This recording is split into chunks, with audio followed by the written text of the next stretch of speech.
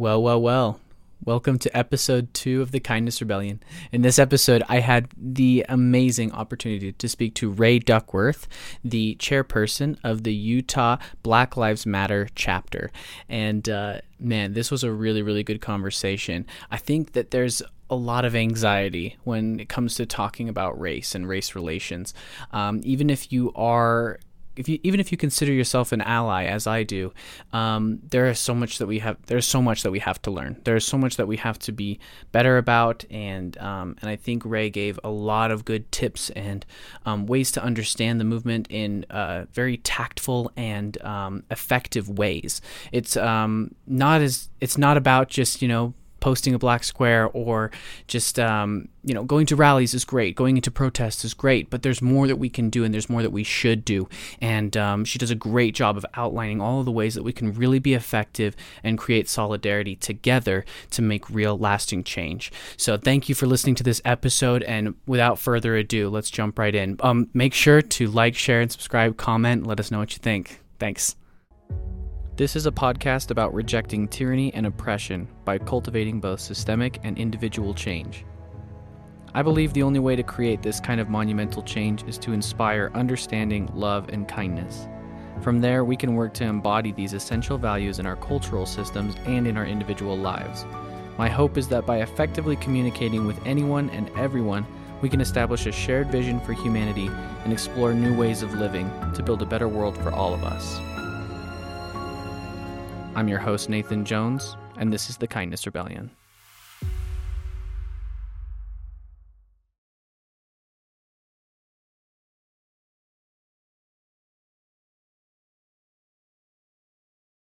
Ray, thank you so much for coming on to the Kindness Rebellion. It is an awesome opportunity for me to kind of get to know you a little bit better and get to know the Black Lives Matter, especially the Utah chapter movement, a lot more intimately. I think one of the things that I really want to cover a lot today is just how the public perceives Black Lives Matter versus what the organization is actually doing, what they actually value and strive for. Because as you probably know very, very well, there's a lot of bullshit surrounding how the public views Black Lives Matter and what they actually stand for. People trying to label it as a terrorist organization or other crazy shit like that, right?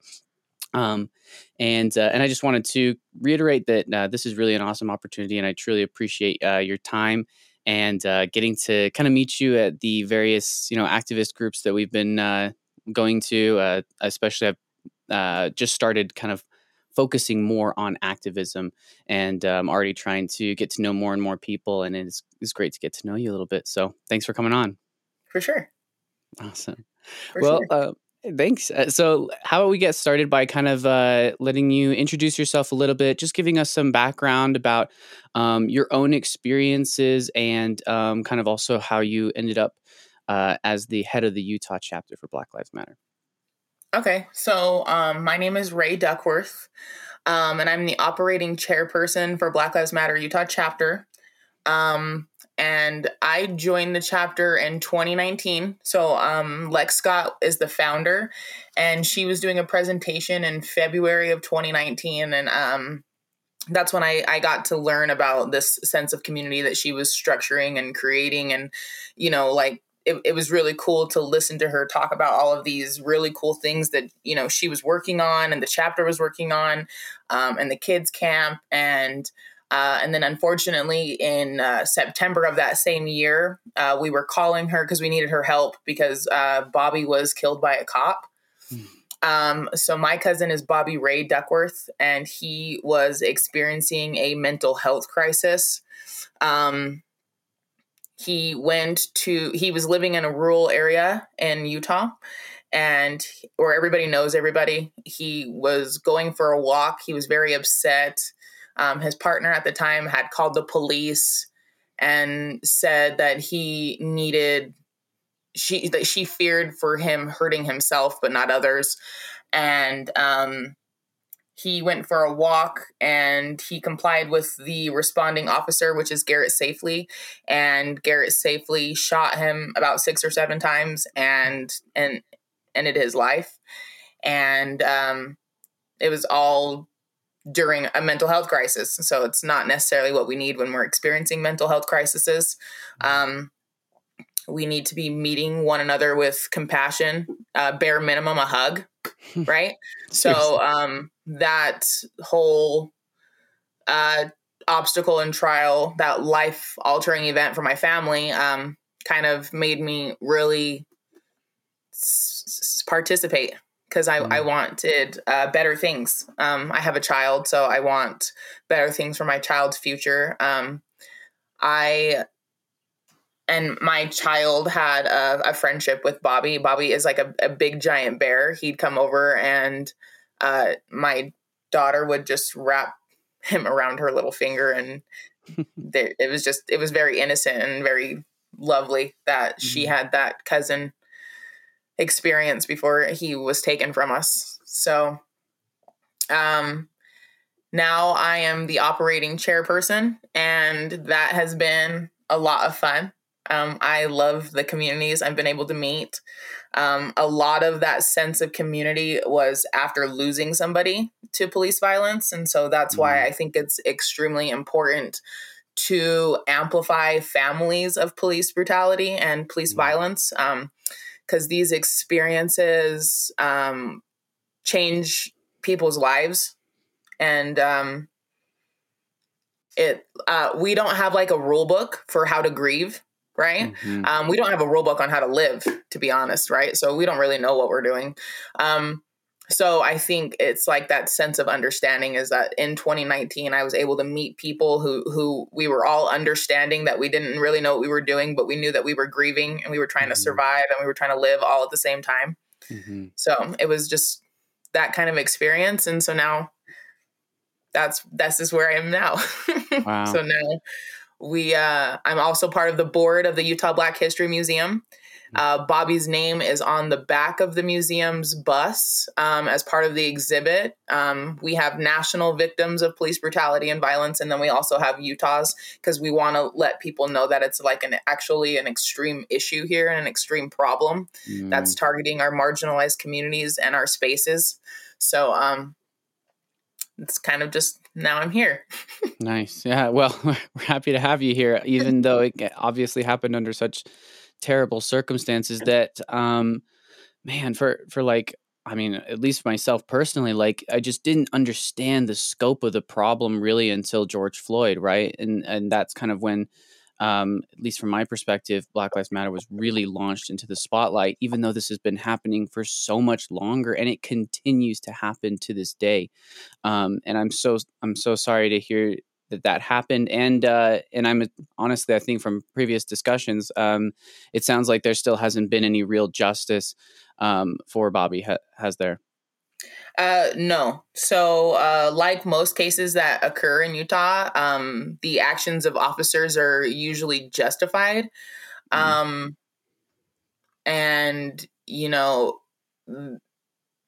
when you look at the whole picture, the officers who kill people experiencing mental health crises are violating their constitutional rights of existing, and it's super crucial that we pay attention to that, because a lot of people want to have that relied trust of, oh, you know, our justice system is going to prevail, and those officers, you know, they did not act humanely and they're going to be punished, but like that doesn't really ever happen. And so I think that's what the death of George Floyd kind of proved too, was that our justice system, if we can hold police accountable, right? We can. It's just whether we're choosing to, and it's not we as in you and I or me and my neighbors. It's not that. It's like who we're putting into these elected positions, that if they're supportive of holding even police officers accountable or not. So it's very crucial to pay attention. Especially living in Salt Lake, really, it's just very important because, you know, outside looking in, we are discussing Breonna Taylor, right? And Breonna Taylor, she was, you know, unalived in her own home, in her own safety of her home. And like we live in Utah and this is considered like a cowboy country because everybody has a rifle. Like everybody has a cowboy hat and a gun around here, right? Mm-hmm. And that Breonna Taylor's story, like that's an experience that actually could happen here. She legally owned guns. She was within her means in the safety of her home, and the police wrongly raided her apartment. And we can show that it was corrupt all the way up to the top. Mm-hmm. But what we're not also paying attention to is like, we understand that that's what's happening, but outside of that, they are attacking that neighborhood. So they're utilizing the police and their forces to gentrify a neighborhood, because now that building where she was killed is like, now it's going through a whole gentrifying process, right? So it's like, yeah, this really tragic thing happened, but the bleed out from that very tragic thing is like now gentrifying. Like they're trying to gentrify this neighborhood. And that happens in Salt Lake. Wow. Everywhere that a victim of police brutality in Salt Lake has died, the heavy police presence is to support gentrifying that part of the neighborhood. So I think it's just very important to pay attention, like how all of these arms are connected to each other. Yeah, that's insane to hear that not only can they just like inflict so much violence and pain on a community in this area and then continue to perpetuate that without ever being held accountable.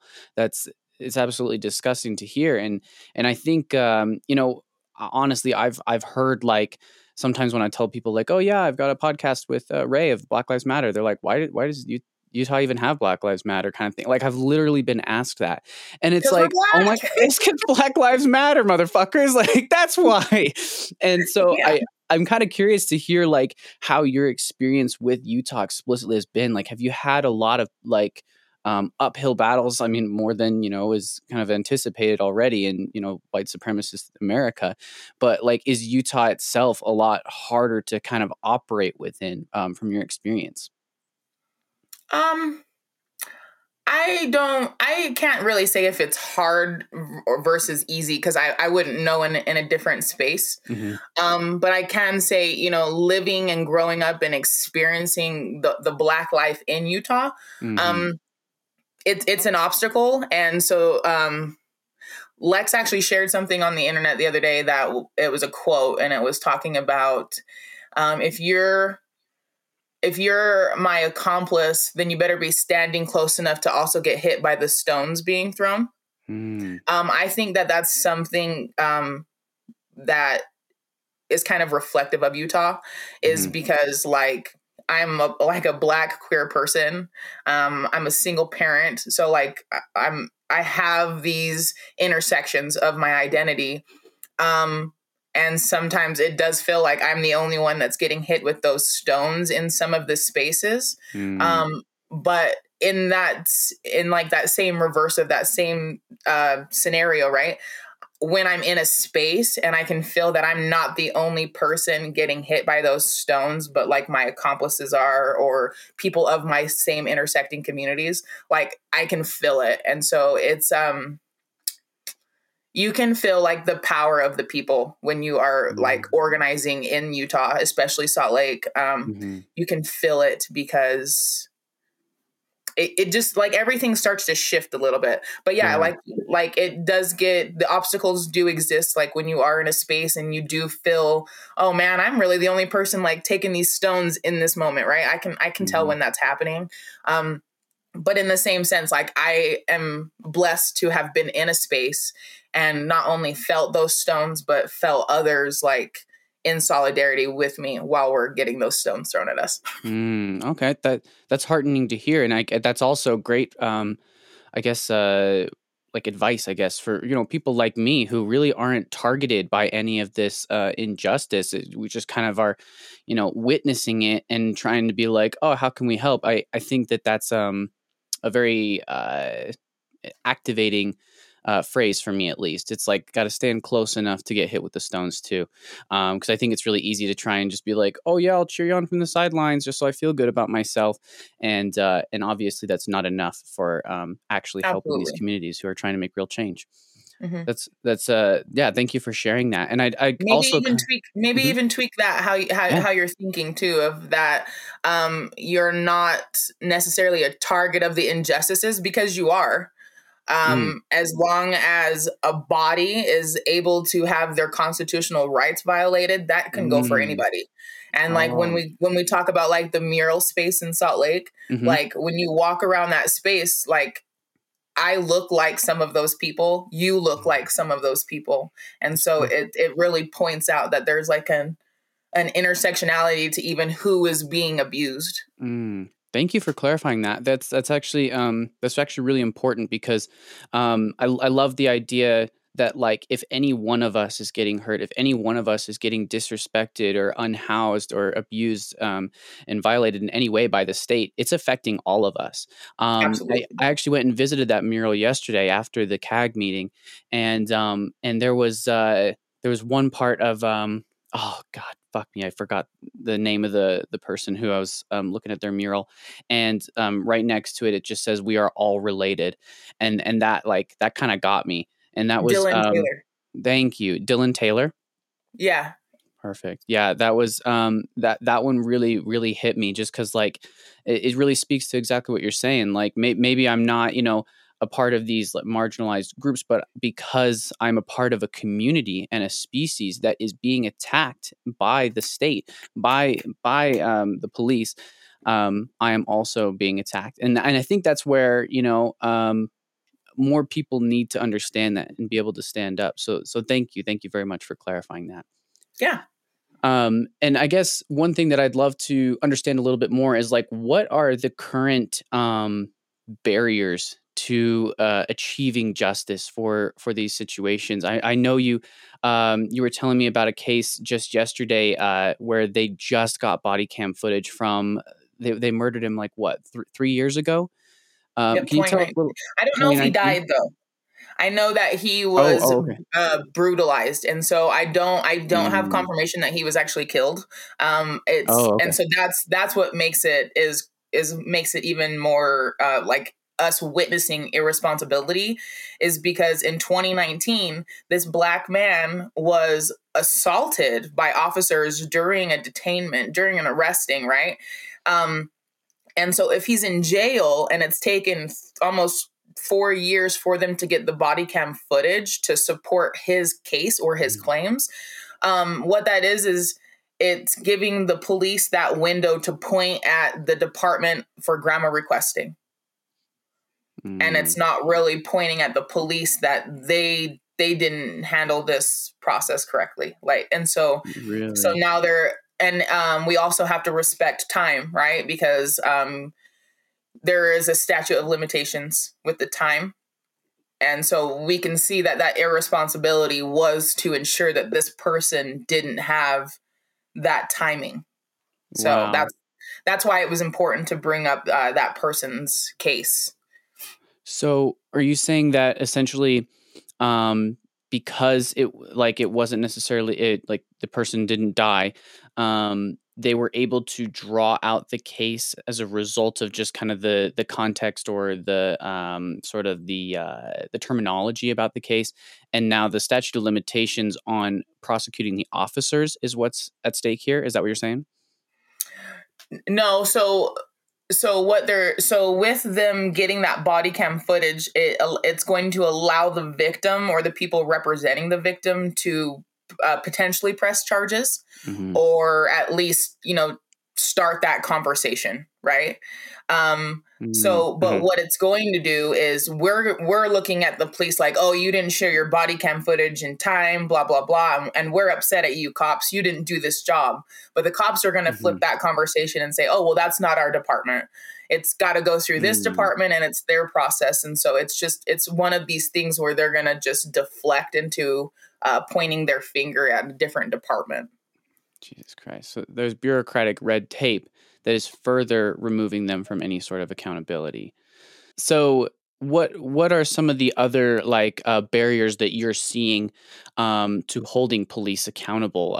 What are some of the legal issues, some of the just the bureaucratic red tape bullshit, or even just plain and simple corruption? What kinds of things are you seeing? Oof, there's lots of corruption, especially in Salt Lake City. Mm. Um, when we're talking about like obstacles, right? A really big obstacle that the people are able to take over and take charge of is the elected officials who are supporting the quote the bad apples. I Mm. think that's very important to recognize when someone who is in a position that we elected them there, and now their behavior is accepting this corruption or these bad ideas, whatever you want to label this, whatever you want to label it, right? But we Mm-hmm. see them supporting it. Our responsibility is to vote and to vote them out. Mm. Not saying, hey, let's support this one person and put this one person. And that's not at all how I think about voting. I think about voting to remove the bad one out. Mm-hmm. So that's how I want people to start approaching local elections is you're voting to remove somebody out because this person is Mm. causing obstacles or he is causing harm and things that he's doing and saying. So I think that's important to pay attention. And other obstacles, after we lost George Floyd, our session in Utah, they actually tried to what is a good word? They tried to restabilize qualified immunity. Mm. So Utah already has qualified immunity for government officials, which includes police, right? So they have that secret shield of I can do whatever I want because I'm working for the government and I can do whatever I want. So what they did was after we lost George Floyd, they tried to reinstate it for the state's level. So there was a state level acceptance of qualified immunity, which is really dumb. That seems really backwards, right? We just saw Yeah. this unaliving that almost took up 10 minutes of somebody's time, right? And now we're understanding like a minor recorded it all. Wow. I think that the best corrective step is not to concrete qualified immunity. It Yeah. would be to take a step back and look at what qualified immunity is and what it's actually protecting and who is it actually benefiting. And if it's not benefiting the whole collective, then what are we using it for? So things like that happened after 2020. So people really needed to pay attention. And fortunately, Utah paid attention and they showed up to session and they Mm-hmm. stopped that from gaining any support Thank God. through session. So stuff like that is very important to pay attention. And then, of course, some people don't believe that they should vote. There's the quote that goes around talking about they don't want to play with master's tools, and so they choose not to vote. And you Mm. know what? Cool, don't vote. Do your thing.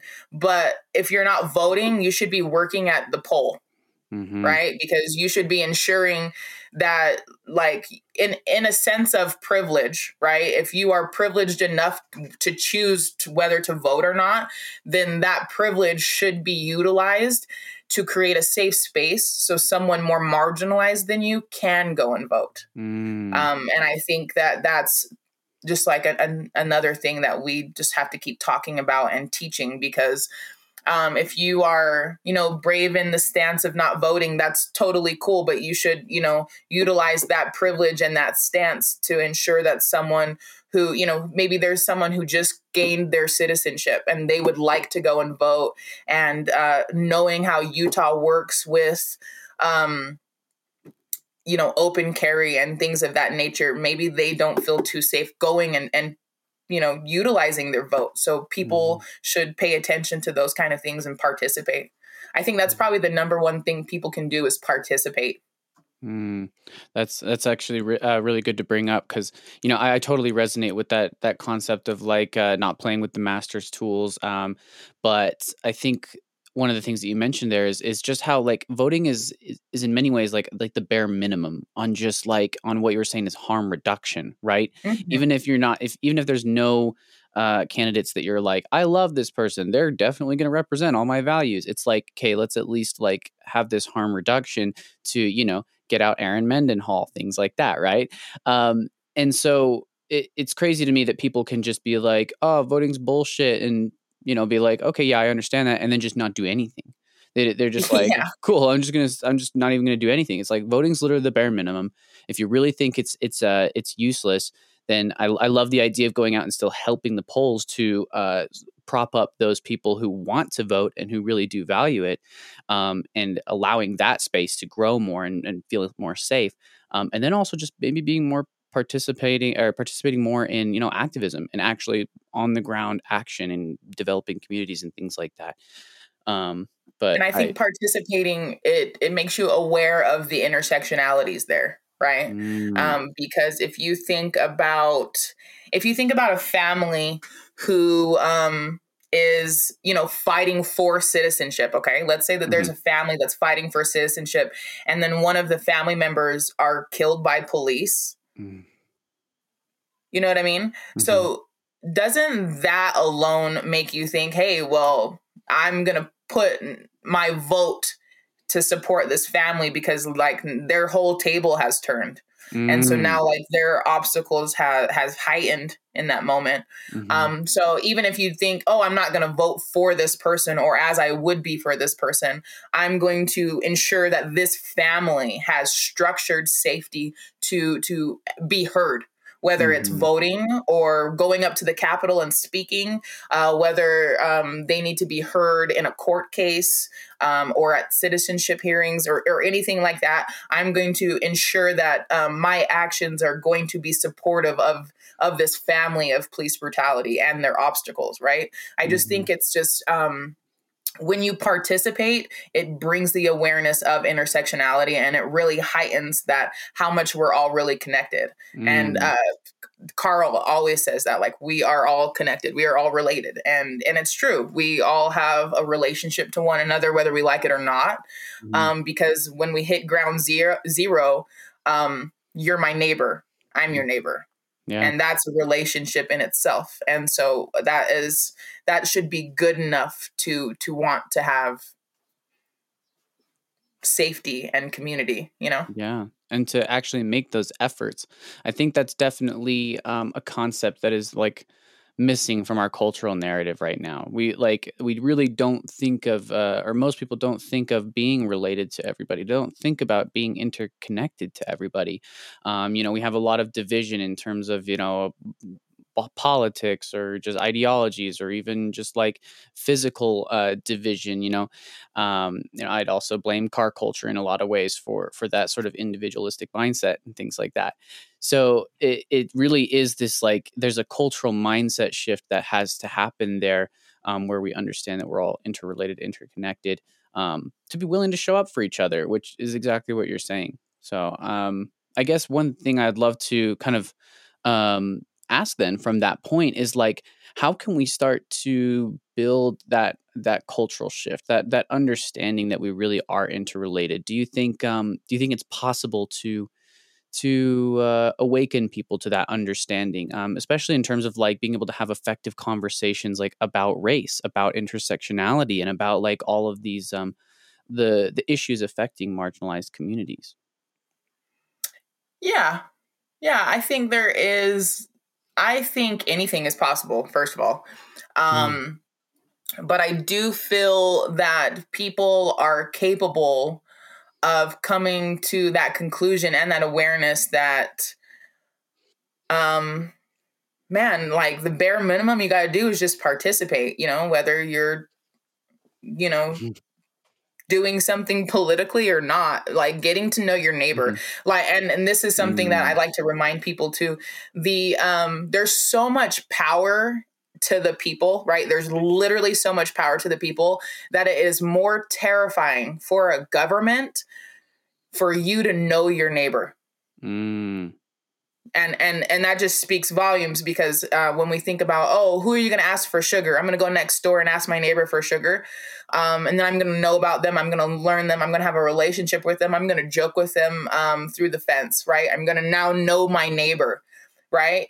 And that's that's the scariest thing a government views is, oh no, they know their neighbor. And Mm-hmm. I think that we should be understanding is like a weapon in itself. And, and it's not a harmful weapon. It's just a powerful, supportive solidarity creating of a weapon. Mm-hmm. And so people, good ways in Salt Lake City to get involved or at least participate. If you're not into, voting and register for voting and lobbying and working the legislative side, get to know your neighbor.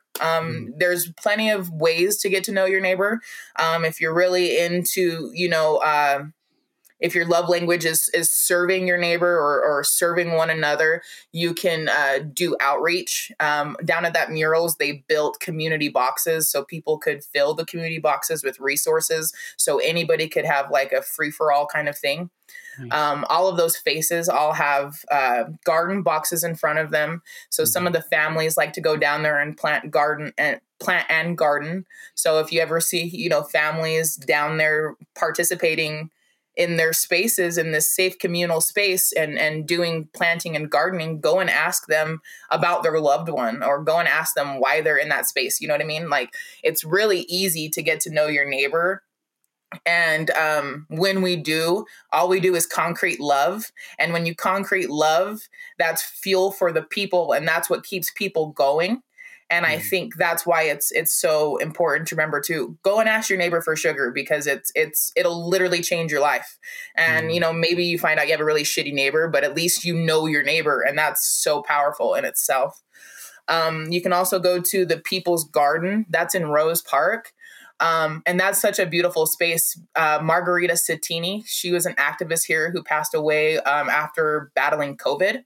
The police used to park in front of her house, and they knew that there was a multi-generational home. And so they would just park out front, quote, to wait for them to mess up.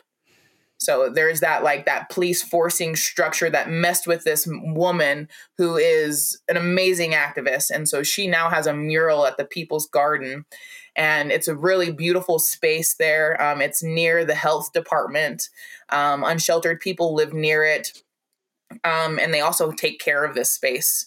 We often see unsheltered people there doing outreach for one another or with each other. And so that's kind of, beautiful to see sustainability amongst somebody living in a survival mode. You know what I mean? To see them still being sustainable, we all can be. And when we start linking to each other, it's even more possible.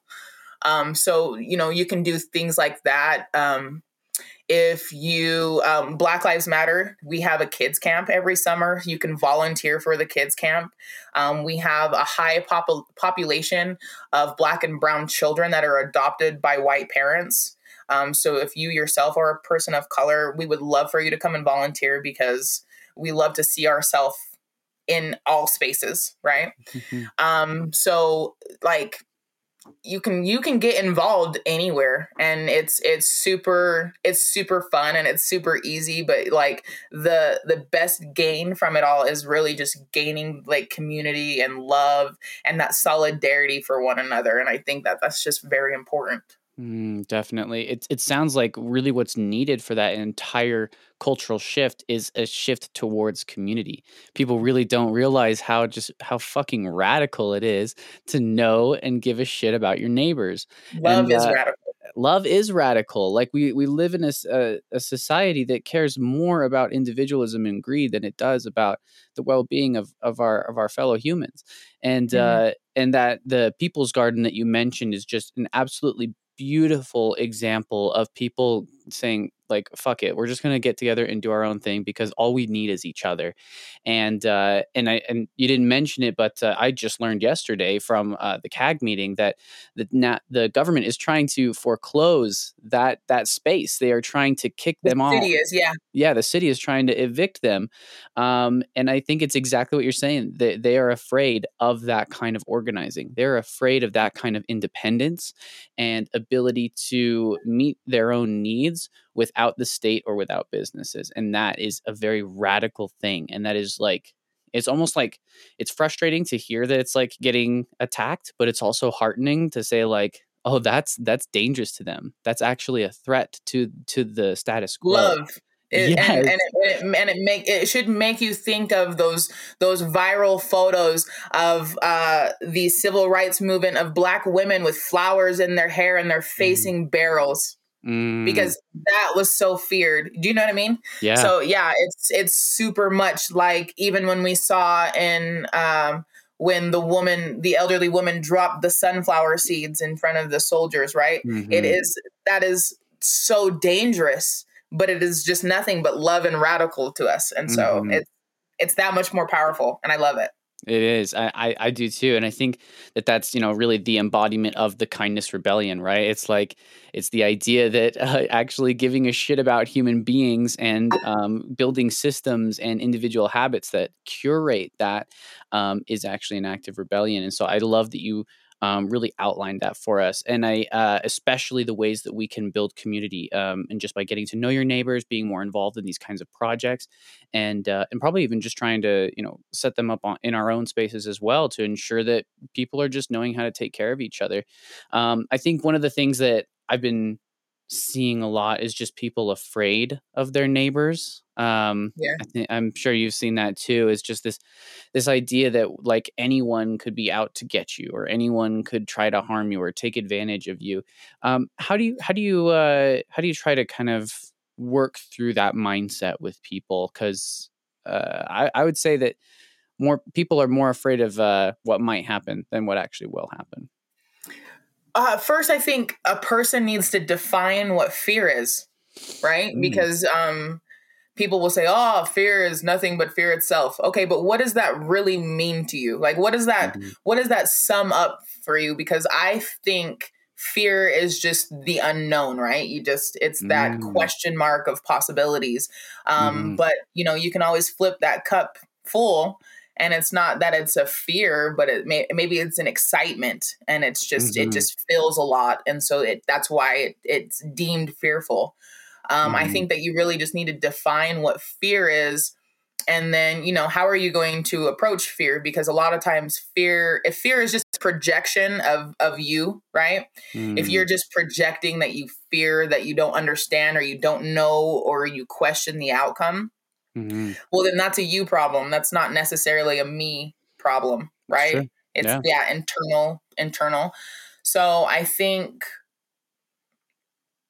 you just have to, unlearn what you're defining fear as, or at least get to know what fear is, um, Mhm.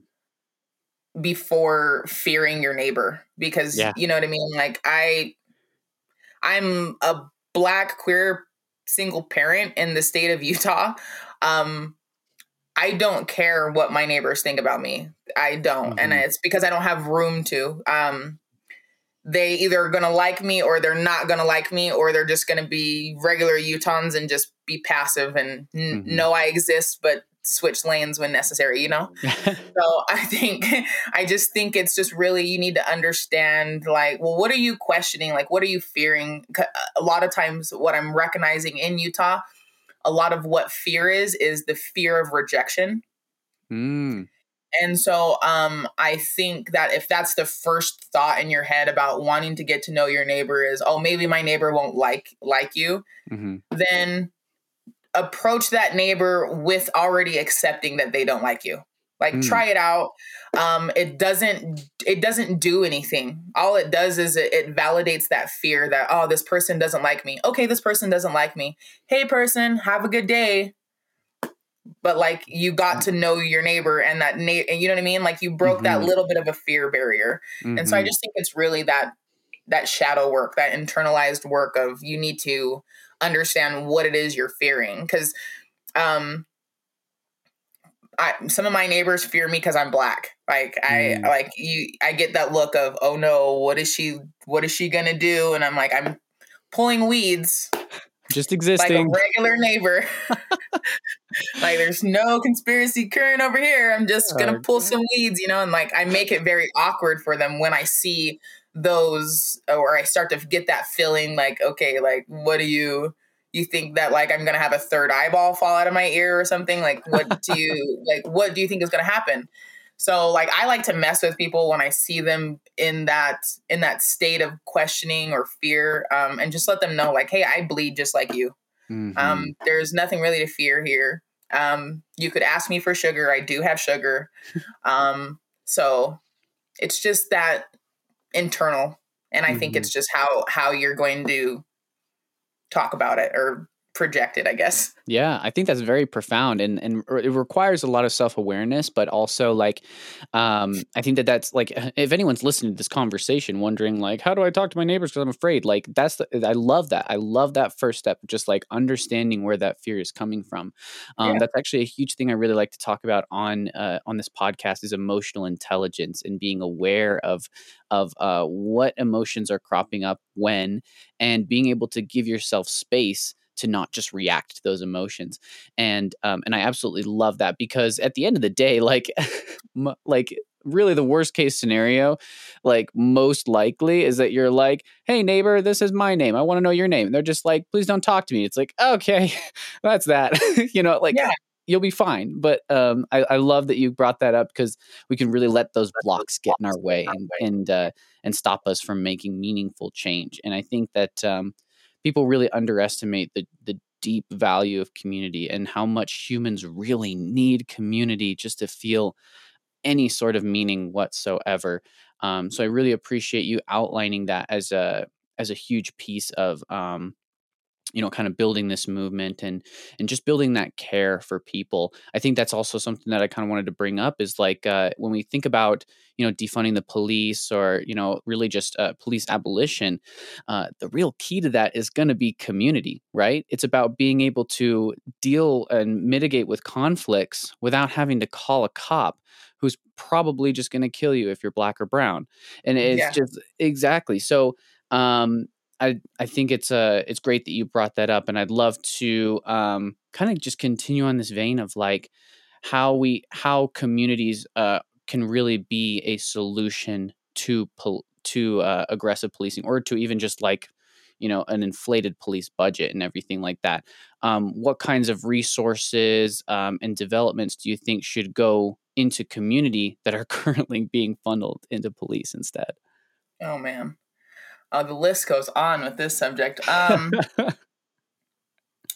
Yeah, I was actually reading through a police department in Alabama and everything that they started to implement and change after 2020 and the death of George Floyd.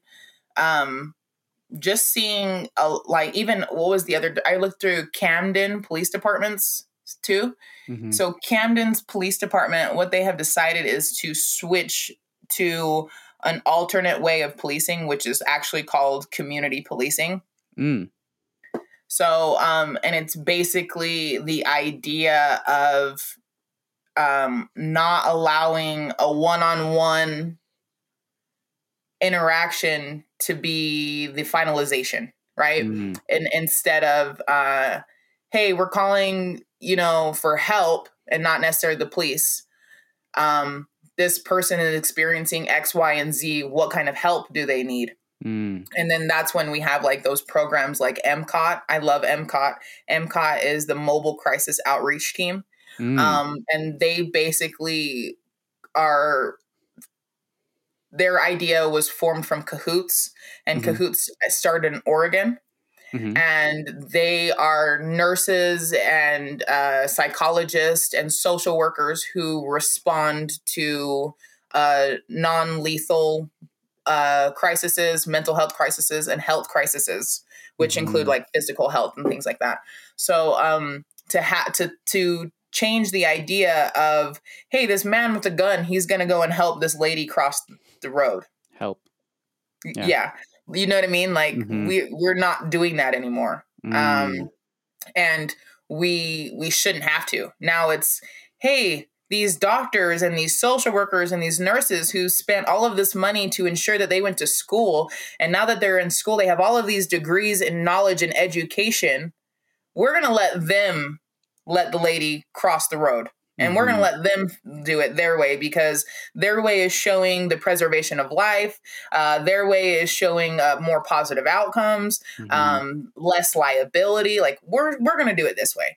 Mhm. So like programs like that are super, super crucial, because they they start to limit or decrease the interaction the community has with police. And Mm. that's what we should do as community members, is often we should be supporting ideas that decrease or limit those interactions with the police. Other ways that you can do that, there's an app called Eyewitness. Mm. And Eyewitness is the idea of when you're in an interaction with a police officer, and if you don't feel safe, which you could not feel safe for many reasons. You could not feel safe for being black, being brown, being disabled, having a disability that's not physical. You could fear for your life with interacting with a police officer for any of these reasons. And so what Eyewitness would do is you would be able to basically have a lawyer speak on your behalf during this interaction, which is, the idea to limit that interaction with a community member and with someone who has knowledge of the law. So that's like another supportive app that people should be aware of, and, support that as best as you can. Other programs are like social programs. And I know people like get triggered with the word social and they think, oh, whatever. But like literally social programs support social emotional learning. It's even trade work is supported by social programs, right? Because I know that there's a Black woman in Salt Lake who runs a youth program to support youth, to keep them busy after school doing positive things, because a lot of them want to do trade work, right? Nice. So and trade work is like carpentry and I think plumbing and things of that nature, like HVAC. everyday jobs that we need, right? And so these group of students want to do those type of jobs.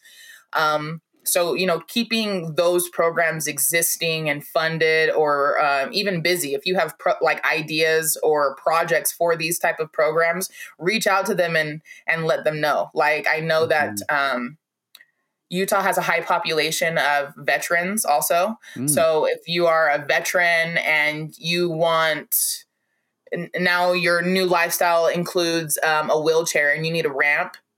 Okay, cool. Check out some of these social programs in your neighborhood that support those type of projects. And, you might be able to meet the youth in your neighborhood, or you might be able to meet the veteran in your neighborhood. And that's just getting to know your neighbor all over again. But you're, also helping someone who's, less fortunate, who now has to use like a wheelchair in this scenario, right? So programs like that are super important. I think it's Fresno, there's the Community Justice Center. That's like a really good idea that I think should belong down where the murals are. And so what that is it's like it's a community justice restorative center. And it's basically this big giant center that anybody for anything could go there. If you needed direction on what type of lawyer to get for a civil reason, they would have resources. If you needed access to a book that your school removed because of some type of weird political support, got the book removed. And so this would have that book for you to read and educate. And so you could get your own knowledge about the book. So they have different kinds of programs. They teach you how to write resumes, basically anything and everything that you could need in any moment, right? So I think like programs like those, they should be existing more. And if it is currently existing in your neighborhood and you are aware of it existing, I think that you should, take it up a step and not only just know that it exists, but maybe ask them how to keep it going, how to keep that, the longevity of those programs or those projects or those organizations. A lot of times they're just organizations of people trying to do good things. I would definitely just, check in with them and say, hey, so what's going to keep this going? With the chapter, we don't accept donations, but we have people who call and they'll tell us like, how do we keep it going? How do we keep it going? And it's like, well, first of all, we don't really want your money, but if you have money and you're trying to put it somewhere, here are these really cool programs that have, like super cool ideas. Even like the museum, like we Mm-hmm. have the Utah Black History Museum. That's like a really good place that I've met really cool donors, and that's why they donated to the Black History Museum, Mm-hmm. is to keep the sustainability of Black history being talked about in the state, Mm-hmm. the longevity of it, and basically, stay in solidarity with Utah's Black community also. So it's just, there's so many things to do. Like I could go on for days. Like Yeah. you just gotta, and that's why people, I think, when they ask, hey, how do I get involved with the chapter, like that's the first thing to come out of my mouth is, well, what do you want to do? Yeah. Because I'm not going to tell you something that you're not really interested in. Like I would never Mm-hmm. want to do that to a person. But if you are, you want to put your money somewhere, cool, we'll point you in a direction of really good ideas. If you Mm-hmm. really want to just go and garden, or if you just want to be in the sunshine, okay, Mm-hmm. cool, we have like projects for that. Like, you know what I mean? So it's just depends on like where you're at, because everything is connected. That's awesome. I love just that that laundry list of different ways that we can actually build up and help the community, especially like focusing on propagating those too. And I also just wanted to kind of give kudos to the fact that like the chapter isn't taking in those funds. It's more like, oh, you want to get involved, you want to actually help this work. Here are some on the ground organizations that you can support and work with, and we're just going to kind of coordinate and help you and kind of be like a leading voice in that space. And another thing that I really love is the entire idea of trying to limit the police interaction with the communities, because they really don't have the skills to handle most of the problems they're being tasked with. Like I'll often tell people that really the only thing police can do is punish and control. That's it. And when it comes to especially like thinking about your cousin Bobby and like the mental health crisis, like having a trained mental health professional deal with that situation would have changed everything, because they would have known how to address it. They would have known how to de-escalate and not fucking kill him. And that kind of those kinds of situations is just important to continue propagating. So thank you for sharing those resources. I'll make sure that when I edit this, I'll put up the links and everything on the video, because I really do want people to be accessing these resources. And if you're listening to this content, it's because you're trying to figure out how we can grow these kinds of solutions. Because I think more and more people are becoming aware of the fact that, like, the current situations, the current solutions that we have are not actually helping us. They're just maintaining power dynamics, inequality, and oppression. So thank you very, very much for sharing those. And I kind of wanted to use this to zoom out a little bit to a more macro view of kind of overcoming like racial hierarchies and structures of dominance overall. Like how do you see these different direct action building up that momentum for achieving things like racial justice and removing these kinds of dominance hierarchies? Like wealthy people and really wealthy neighborhoods tend to have a lot of access to these types of resources, or aren't even like focused on like they don't even need to worry about like, oh, we need systems of getting accessible resources, because they just have the wealth to go ahead and deal with it. So I guess what I'm trying to get at is like, how can these types of communities grow to a point where everyone actually has access to them, so that we have more equality and social justice? Ooh, hoo, hoo. How do we get there? Well, a lot of that is recognizing the privilege that a person has. Mm, But it can't be from the outside of the person, right? A person has to recognize what privilege they have, um, in order to kind of share, right? mm, And I think that's like an obstacle here, is that sometimes people are uncomfortable with sharing their privilege. mm, And I'm not so much utilizing their privilege, because every day their privilege is being used, but like in the moments of needing to share it. mm, Like for example, the murals space. that location right there. It's Mm-hmm. right off of 900 South, and the Mm-hmm. mayor has made the east side accessible. So anywhere from the east side can basically hit Ninth and go all the way down and be able to go all the way to that 300 West. Is that problematic? No. It's cool that the east now has full access to the west side. Is it reciprocated? Mm. No.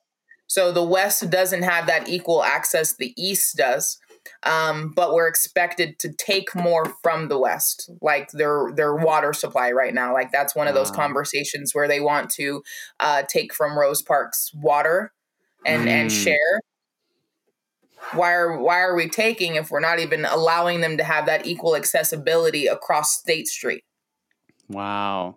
Okay. So I think, and so that's why that conversation of that building being a community space or a community justice center or a resource center, the Mm-hmm. reason why it's so crucial in that building, in that space, is because of how accessible it will be from the east and from the west. Because people on the east side and the west side, they will need mental health services that could be found there. Mm-hmm. People from the east and the west, they could be short on food, money, or shelter resources, and it just could be right there in the middle, equally accessible to both sides. So I think it's just basically understanding when the resources are being gate kept. I think Mm. that's something to recognize. And then I think once you recognize, hey, this person's not really sharing all of this resources or all of their privilege, then we need to recognize, is this person in a elected position? Okay, cool. Mm. Let's remove them because they're not doing their part. Their part Yeah. was to get into this elected seat and ensure that we were all um, being fed, right? Like Mm-hmm. that's their whole position, is to make sure that we're all housed and we're all fed and we all have water. And if they're not doing that, then get rid of them. Yeah. And so I think it's just basically understanding what gatekeeping is and recognize when it's happening. And then the same with the privilege. Hey, I recognize that, you're gatekeeping resources and that's a very privileged thing to do. So now I'm going to like shift and then work around that kind of thing. Okay, that makes a lot of sense because, and I did kind of phrase that question really weird because I do see what you're saying where a lot of these communities might that maybe sort of are the haves or whatever they have this privilege and this access and these resources that they're simply not willing to share, and I think a lot of that can come from just very simply ignorance. Like they might like a lot of people that I would talk to, I think realize or sort of think like, oh, well, there's either plenty enough to go around or maybe they like we deserve these resources. We earned it kind of thing. And so that I think that's where I was kind of trying to zoom out and try to help explain to people like, no, you have access to these resources because of certain hierarchies and certain structures that are like funneling it to you. And it's that gatekeeping that you're referring to. I think that's where it's kind of clicking for me, is that it's actually restricting access to the people who truly need it and being willing to open up and understand that so that we can share resources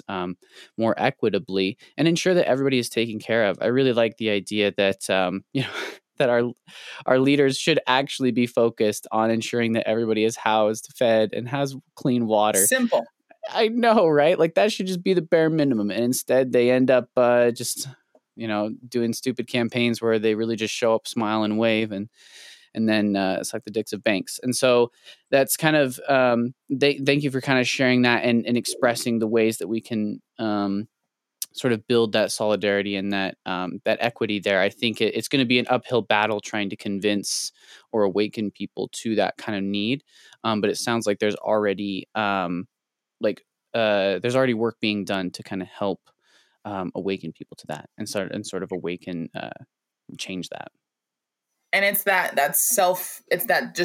inner work that a lot of people do have to do, because a lot of people, like when you are lobbying or when you're knocking on the door and talking about certain bills or legislation that's going to pass, a lot Mm-hmm. of people, the first words to come out of their mouth is, oh, well, I don't have that problem, which Mm, is okay, that's fine.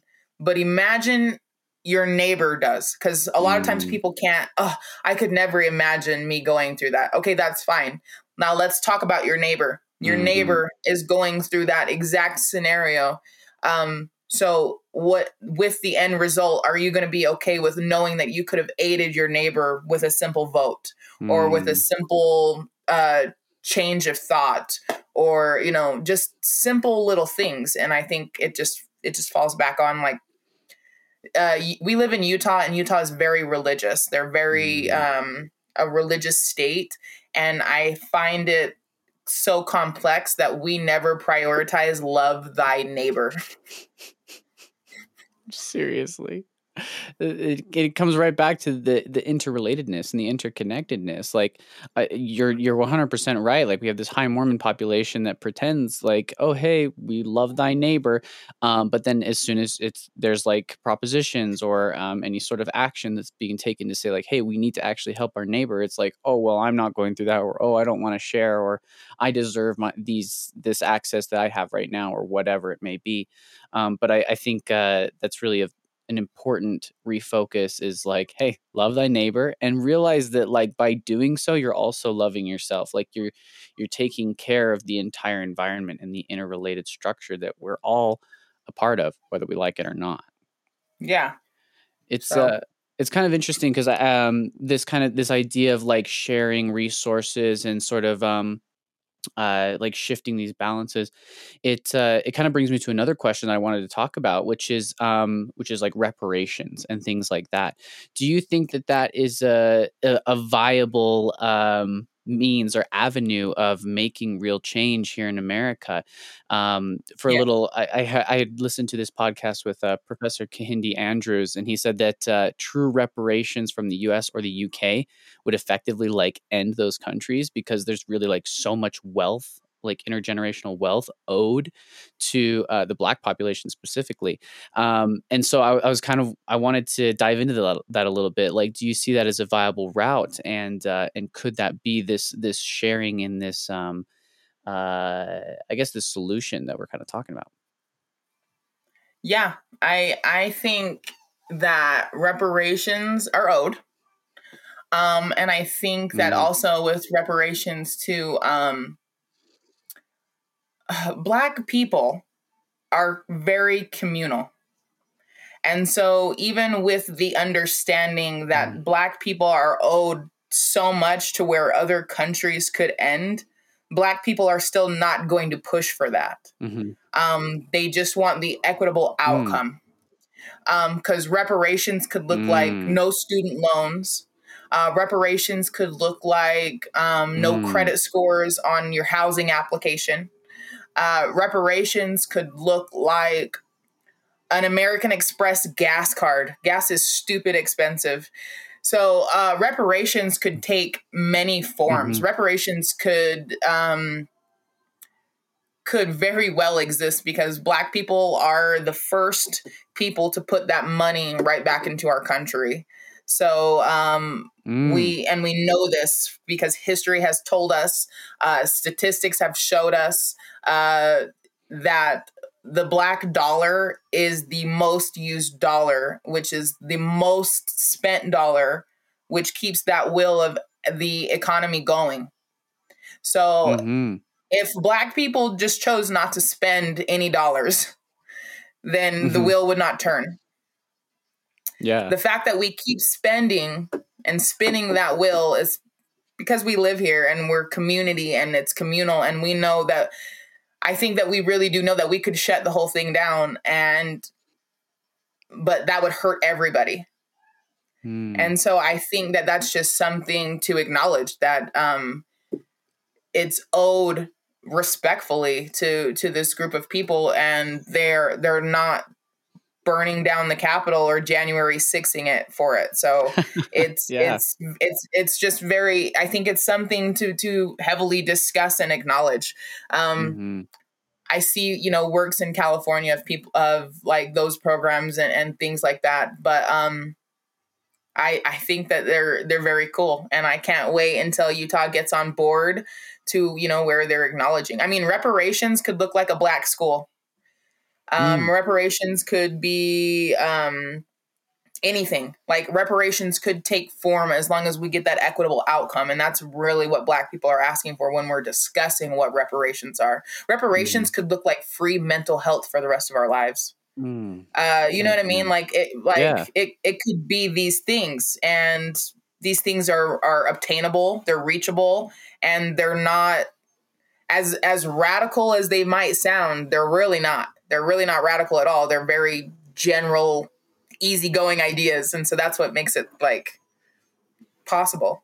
Hmm.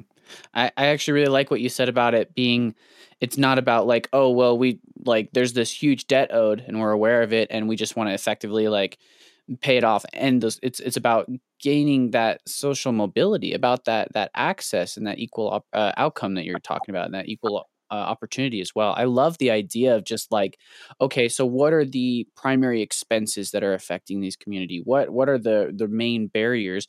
And then instead of literally just being like, cool, that's worth $2 million, here you go, it's more like, okay, let's remove those barriers, let's invest in those solutions, let's actually like help these communities. And it was really interesting to also hear that the black dollar that you're saying is actually a huge stimulation for the economy because of the that sharing, that community, and that just that momentum to kind of just keep growing it. That's just kind of a beautiful reason to like actually focus on these types of solutions and ensure that that equity is being built, and that we're also just trying to make amends for the intergenerational and systemic issues that have been like plaguing these communities for so long. So yeah, thank you so much for that. Yeah. So we're getting close to the end here, but I did want to ask kind of one final question that would sort of this is, based on a lot of the media attention that Black Lives Matter had, that I just felt was very like some inaccurate representations, as well as just like what I felt like the algorithms were feeding people and things like that. I kind of wanted to just very clearly state like what are the main tenets of the Black Lives Matter movement, and maybe clarifying what is often misunderstood by the public. The biggest misunderstanding that's by the public is they assign the movement to a global network. Mm, Um, the network is part of the movement, but the movement does not make the network. And I think that's interesting. something that people should know and understand, because um, they love to tie the two together. And then following that, also, I don't want to hear a single thing about what money a global network obtained when churches obtain money the same way, and probably billions more, Mm-hmm. and then nobody bats an eye. Yeah. So I often laugh that Black Lives Matter, the global network, is nothing but a Black owned church, and nothing I can do about it, because I'm not going to go and ask the Pope for money. I'm not going to ask the LDS guy, president thing. I don't know what they call the LDS guy. The I'm not going to prophet. ask him for any money. I'm just not going to do that. Mm-hmm. But so I do think those are like things that people should be aware of before they make their final judgment, which they shouldn't even be doing in the first place. But these are things to intake when coming to conclusions for yourself. Mm-hmm. Other things that people need to understand is that the movement is Mm-hmm. to amplify the much needed correction in this country when dealing with police interactions. Mm-hmm. Police are more than likely to unalive a person and deem them a threat if their skin is dark. That is just, that's a fact. Mm-hmm. And we see this on many occasions. Even for example, for Bernardo Palacios, um, after listening to the appeals in the 10th Circuit Court, the suspect who committed the crimes does not match Bernardo Palacios' identity. Hmm. So the police potentially killed the wrong person who they were pursuing. Wow. And and we know this because in the description of the person who committed the crimes, he was considered light skinned, and Bernardo Palacios is as dark as I am. So he Wow. has very melanated skin. And so like he is very much a person of color. And so we know that his life was not held to the value of his white counterpart. And that's just a reality. And so that's what Black Lives Matter, the movement, does, is it amplifies this ongoing issue that's only being overlooked because we can be easily distracted. So I just think people need to know that and understand that. Black Lives Matter doesn't mean that there is a superiority. There, like I said, Black people are communal people. Black and African people are very communal people. So this is nothing to do with superiority. It's basically saying, hey, Black people are the most targeted, and it's people with Black skin. They're most targeted, and they're mostly targeted by police. Police are agents, are harmful agents that inflict the heaviest amount of abuse on communities. And so when we, I think the movement is that realization and amplification of this. And so I think that's what people need to really know about it. Because I've heard people be upset with, Black Lives Matter for not supporting certain cases, but that's not it at all. The movement supports Black liberation. And a big obstacle for Black liberation is police. And that's because they inflict that life-altering, life-ending result. And that's what makes it so important to pay attention to what's happening in policing in your neighborhoods.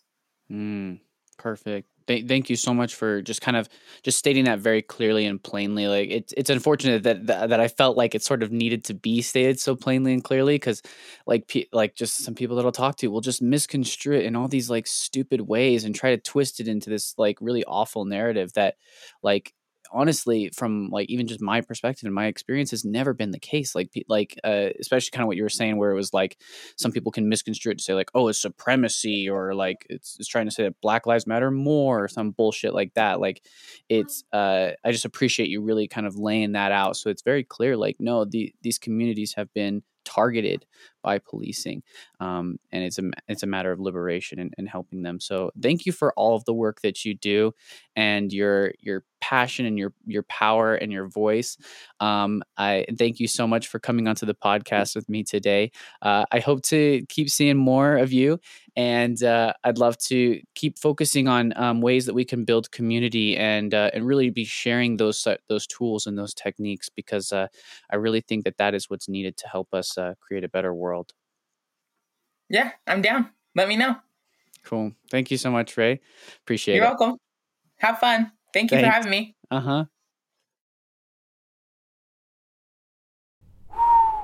And that is a wrap on episode 2 of the Kindness Rebellion. Thank you so much to Ray for being on this episode and giving all of our listeners the wisdom and the insight and the activating force to really make some real change in our communities. And remember, community is where this change starts. So let's start being active in our communities and developing it, especially in the ways that we talked about in this episode. Just talking to your neighbors, getting to know your neighbors. This is a huge deal. And please support Black Lives Matter Utah, especially if you're in Utah. And then, just support Black Lives Matter in general, please.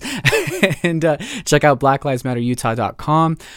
I'm so sorry, Ray, that I got this released after the kids camp. But if you're watching this, please take a look at that. Consider even donating for future years.